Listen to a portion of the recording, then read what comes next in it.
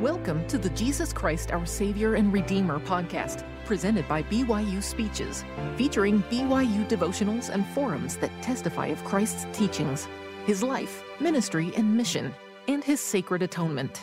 Be sure to check out our other podcasts by searching BYU Speeches wherever you get your podcasts, or by visiting speeches.byu.edu/podcasts.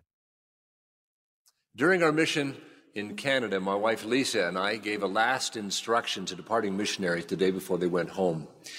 Each of these young elders and sisters were heroes to us, and we wanted their transition home to be very, very successful. Our instruction was all given with love and good fun, and I particularly enjoyed instructing on dating and marriage, and several of them are sitting right there. One afternoon, as I stood at the blackboard during our last instruction, the Spirit pressed Helaman 5:12 deeply into my mind. This scripture came from what could have been the Book of Mormon prophet Helaman's last instruction to his sons prior to their departure for their magnificent mission to the Nephites and the Lamanites. We all quoted the scripture together. And now, my sons, remember that it is upon the rock of our Redeemer, who is Christ, the Son of God, that you must build your foundation, that when the devil shall send forth his mighty winds, yea, his shafts in the whirlwind, yea, when all his hail and his mighty storm shall beat upon you, it shall have no power over you to drag you down to the gulf of misery and endless woe, because of the rock upon which you are built, which is a sure foundation, a foundation whereon if men build, they cannot fall. What a magnificent verse of Scripture. Think of it. Helaman promises us that if we build our foundation upon our Savior, we cannot fall, regardless of what Satan throws at us. What a powerful promise. Our Savior gave the same promise in the Sermon on the Mount when he taught that, whoso heareth these sayings of mine and doeth them, I will liken unto a wise man who built his house upon a rock. And the rain descended, and the floods came, and the winds blew and beat upon that house, and it fell not, because it was founded upon a rock. Now, I bet a lot of you primary graduates are thinking of a song. Would you sing it with me? The first two verses with hand motions. Are you ready? The wise man built his house upon a rock. The wise man built his house upon a rock. The wise man built his house upon a rock, and the rains came tumbling down. A little louder now.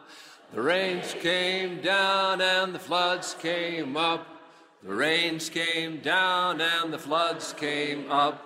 The rains came down and the floods came up, and the house on the rock stood still.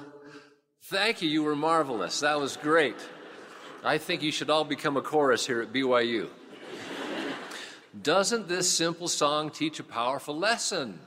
Luke puts it slightly differently. He says that Christ said, whosoever cometh to me and heareth my sayings and doeth them is like a man which built an house and digged deep and laid a foundation on a rock.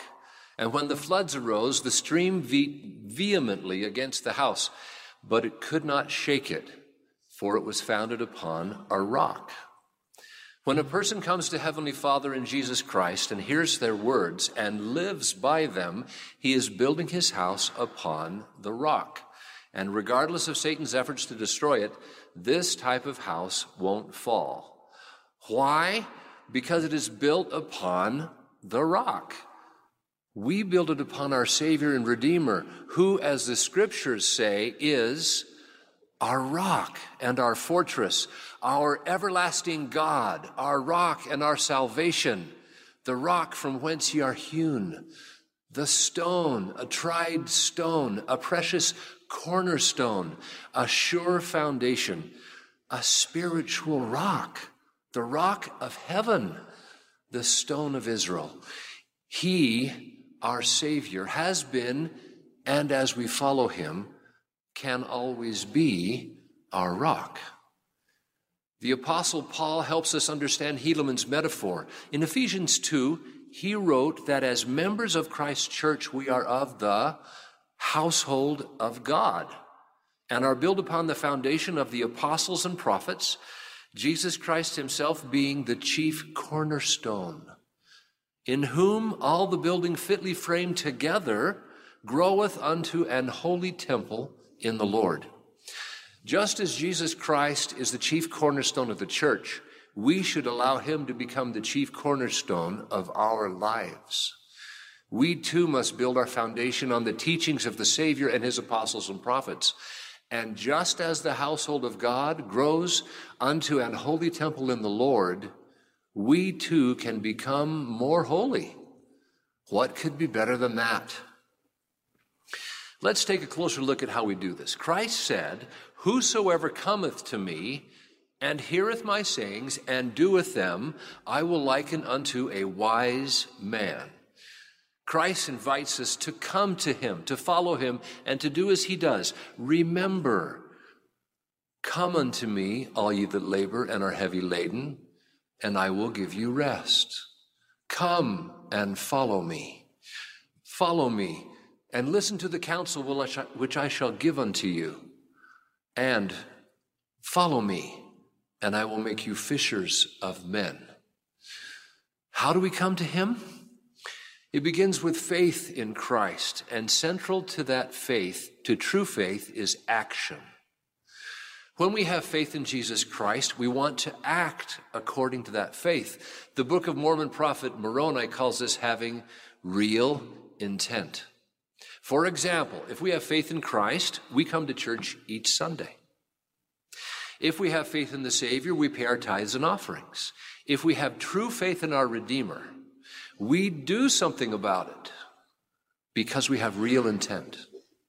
And every time we act according to our faith in him, we follow him by hearing and doing his words. As we act with faith in him, the Lord confirms our faith by blessing us with peace, answers to prayer, direction, comfort, and joy.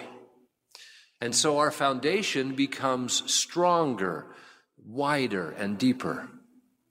As we act on his words, we are doing something called repenting. In the New Testament, repentance comes from the word metanoeo, which means to change one's mind or purpose. Isn't that interesting? Every time we turn to Christ, we are repenting. We are following him. When we sincerely pray to the Father, in a very real sense, we are repenting. When we read the scriptures and ponder them, we are repenting. As we make changes because of what we are learning about Christ and his gospel, we are repenting.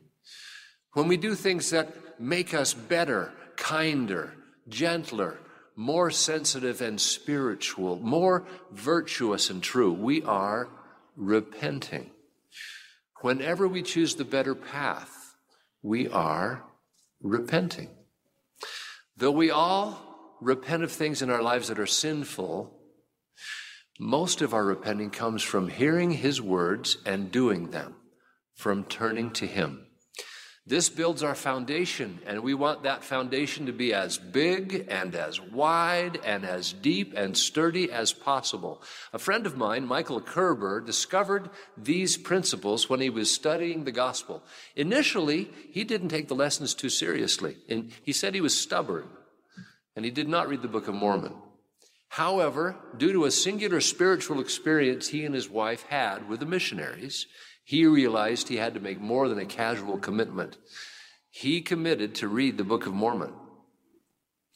One morning while on vacation, he was reading the Book of Mormon, and he reported his experience in these words. "I was reading in Alma somewhere. I remember having come to the end of my reading for that morning and coming to a very clear and undeniable realization of the truth of the Book of Mormon.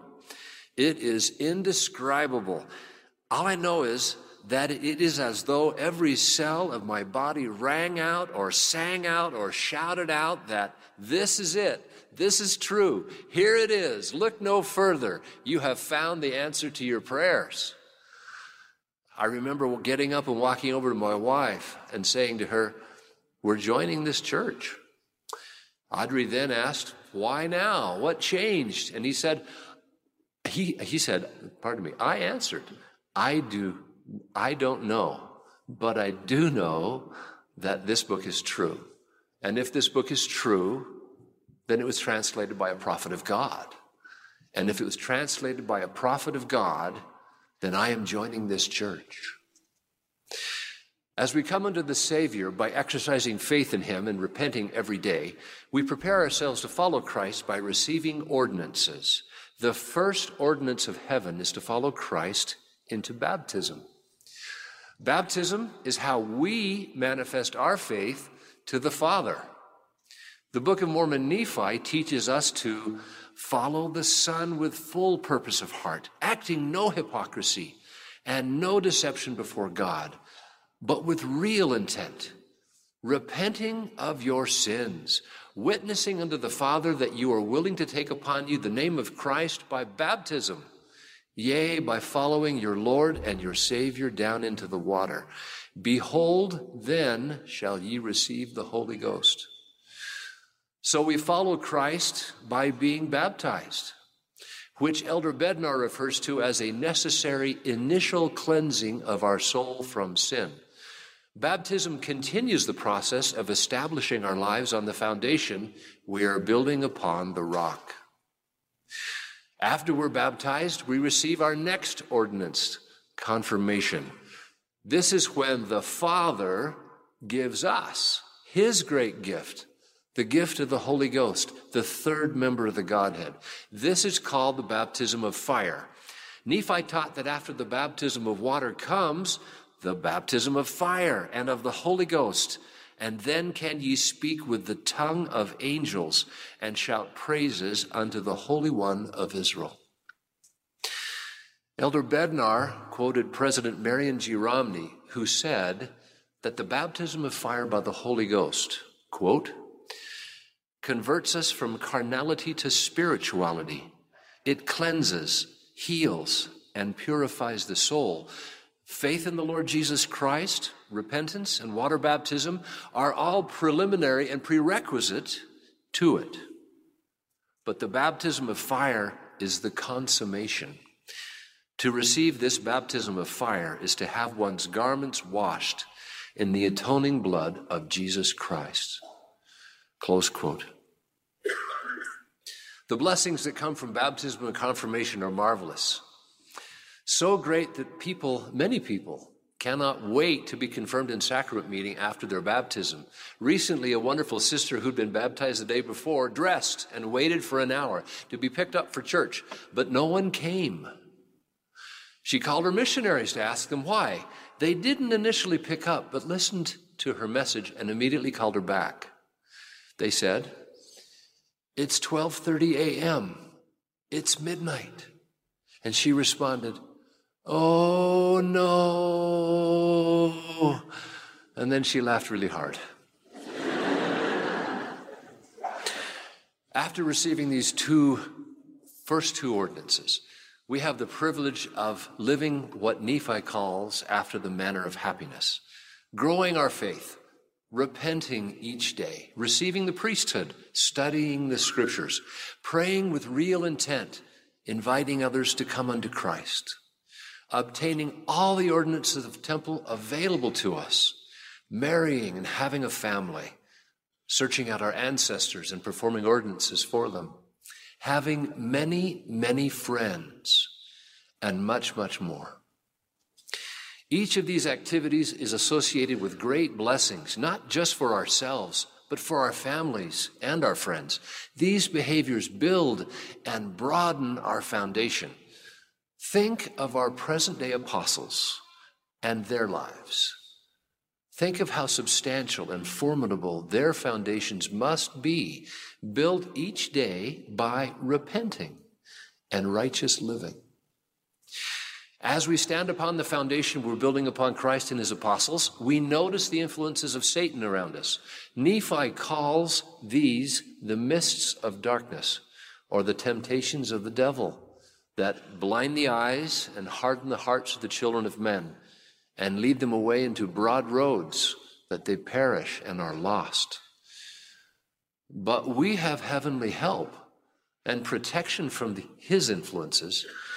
Helaman's promise is true, that when Satan shall send forth his whirlwind, hail, and mighty storm, they shall have no power over you, because of the foundation upon which you are built, a foundation whereon if men build, they cannot fall.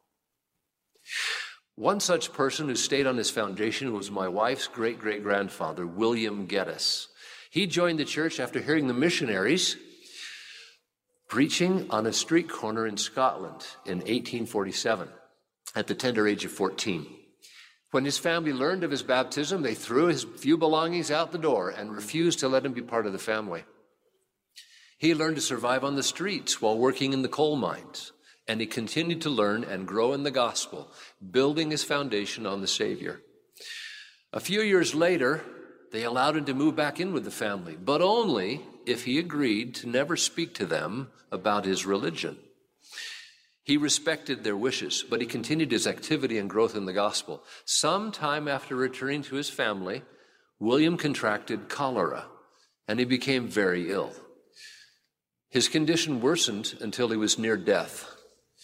He begged his parents to let the Mormon missionaries come and give him a blessing. At first, they refused, but they finally relented because they felt this was the last request of their dying son. The elders came and administered to William. He was immediately healed and went out that night with the missionaries. Because he stood on his foundation, he was able to face temptations and trials even at a very young age. Brothers and sisters, we will all face challenges. The scripture doesn't say if we will feel Satan's storms, but when. Look around you. We see wars and rumors of wars, love of money and appearance, immorality, pornography, infidelity, drug, alcohol, and social media addiction, attacks on religious freedom, attacks on the nature of marriage, and even attacks on the Savior himself. Isaiah saw our day and said, "Woe unto them that call evil good and good evil, that put darkness for light and light for darkness." We do not have to experience the evil or the darkness. We can join with the people of Alma and stand as witnesses of God at all times and in all things and in all places that we may be in. When we stand upon our foundation with the Savior and his apostles, we can see more clearly what is true and what is not. With the clear and magnificent light of our Savior, aided by the powerful influence of the Holy Ghost, we can detect the temptations of clever Satan in his efforts to weaken our faith. Remember that Paul warned us that we wrestle not against flesh and blood, but against principalities, against powers, against the rulers of darkness of this world, against spiritual wickedness in high places. Now, brothers and sisters, I need to speak soberly to you for a moment. Please listen carefully. Should you ever choose to step off that wonderful foundation you are building upon the rock, for whatever reason, be warned that the mists of darkness will almost immediately surround you. You will become vulnerable to the fiery darts of the adversary. The first emotion you will probably feel is confusion. You will not see clearly and likely won't be able to see where you've come from nor where you're going. Relationships with people who have loved and blessed you will change. Can you feel Satan's shafts in the whirlwind here? You may find yourself wanting to hide what you are doing from others who love you. You will likely find yourself growing irritated and angry more easily. You will probably find fault with others more frequently, even those closest to you. You may become casual in keeping covenants, and with time, simply not keep them at all. Can you feel Satan's mighty storm? You will most likely find that you're just not as happy. With time, if you do not step back on your foundation, you may forget the many, many marvelous things the Lord has given you and find yourself falling away into forbidden paths and become lost.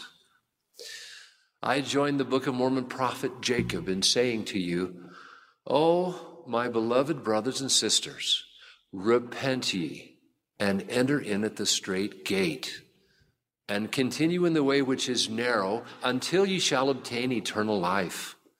Oh, be wise. What more can I say? What can I say more?" Now, brothers and sisters, should this ever happen to you, repent and get back on your foundation. Start building your house again. Regardless of where you find yourself off your foundation, you can come back. The Savior's atonement is real, and through him we have power to resist any of Satan's temptations and be forgiven for our sins. As the Savior said, "Behold, he who has repented of his sins, the same is forgiven, and I, the Lord, remember them no more. By this you may know if a man repenteth of his sins. Behold, he will confess them and forsake them." Remember what Helaman promised his sons? He promised that Satan's mighty winds and storms, hail and whirlwinds, shall have no power over you because of the rock upon which ye are built. This is a true promise. Now let's examine who gave this promise and to whom he gave it. It was a faithful father teaching his sons to prepare and empower them as they went forth wearing the armor of God. These teachings were given in a family. Throughout the scriptures, we read about fathers and mothers teaching their families. What does this mean to us? It means we aren't building our foundations just for ourselves. We're building them for ourselves and our loved ones. We who have come to know the goodness of God and his blessings must build a foundation big enough and broad enough and sturdy enough to bless our marriage and to raise our children. We protect them from the fiery darts of Satan by teaching them from their youth to build their foundations upon the rock. We must help them find faith in Christ, repent, and obtain every ordinance. It is our privilege and responsibility to teach and help raise a sin-resistant generation. Now, what could be more important than that? In 1869, my great-great-grandfather, Edwin S. Graham, wrote a letter to his children prior to traveling to Texas from Iowa. Having a strong Christian faith and knowing that he might not live to see them again, he gave them what could have been called his last instruction. He wrote, "In the event that I should not live to return to you, I know that in your mother you will have the affection and devotion that you could possibly have, as long as she might live. Robbie, you and Lizzie are so young that should you forever be bereft of your father's care, advice, and instructions, live in the fear of God, your Redeemer.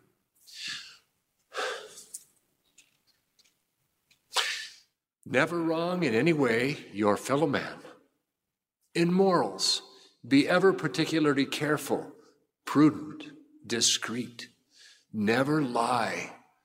Never make a harsh promise. Master, always master. Never let passion master you. In all things, be true to yourselves and to others with God's blessing. May He ever guide you. Great-great-grandfather was right. We must live right in the fear or respect of God. Helaman was right. We must build our foundation on our Savior. If we do so, we cannot fall, regardless of what Satan does. Let me repeat that. Regardless of what Satan does, we cannot fall. Heavenly Father loves us so much that He prepared a perfect plan of salvation. In the center of that plan is the atonement of Jesus Christ. If we choose to come unto Christ and receive His gospel, we can return home to live with our Father again, with our family, and there together enjoy eternal life. His perfect plan is working. I know that God lives and that Jesus Christ is the Christ. I know that Thomas S. Monson is the prophet and that the Church of Jesus Christ of Latter-day Saints is the Savior's church. I testify that all these things are true. I testify that they are central to the foundation that we are building upon the rock of our Redeemer, who is Christ, the Son of God. In the name of Jesus Christ, amen. Amen. You've been listening to the Jesus Christ, Our Savior and Redeemer podcast, presented by BYU Speeches. Please check out our other podcasts of recent speeches, classic speeches, and BYU Speeches compilations on overcoming adversity, by study and by faith, Come Follow Me, Love and Marriage, and The Prophet Joseph Smith. Go to speeches.byu.edu and click on podcasts for more information. You can also find all BYU Speeches podcasts at your preferred podcast provider.